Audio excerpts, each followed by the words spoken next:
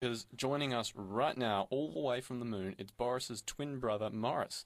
He's an award-winning investigative journalist. Morris, tell us what you see up there.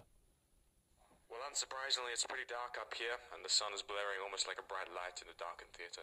The Earth, off in the distance, appears so close, and yet that blue ball of life appears so far away. Morris, it's your favourite brother here. Horace, when did you get into radio?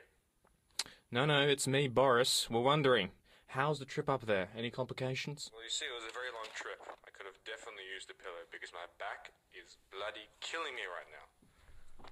Morris, some say you can see the Great Wall of China from space at 384,000 kilometers from Earth. What can you see? Well, you know, if I could squint really hard, I can just about see Bill Shorten's ego from here. And how about the flag that was planted during the Apollo 11 mission? Can you see that, or any other sort of evidence? Well, no, but I'm starting to see what looks like a spacecraft appear in the distance. It looks like a spacecraft sent by the Battleship. It's Israel. It's coming from me. Oh, God! Morris, what do you see?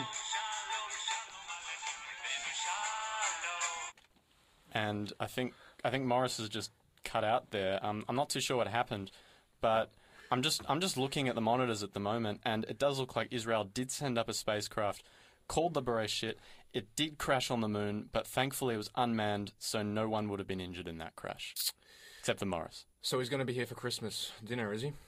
Well, he'll certainly be here for Hanukkah, I can tell you that.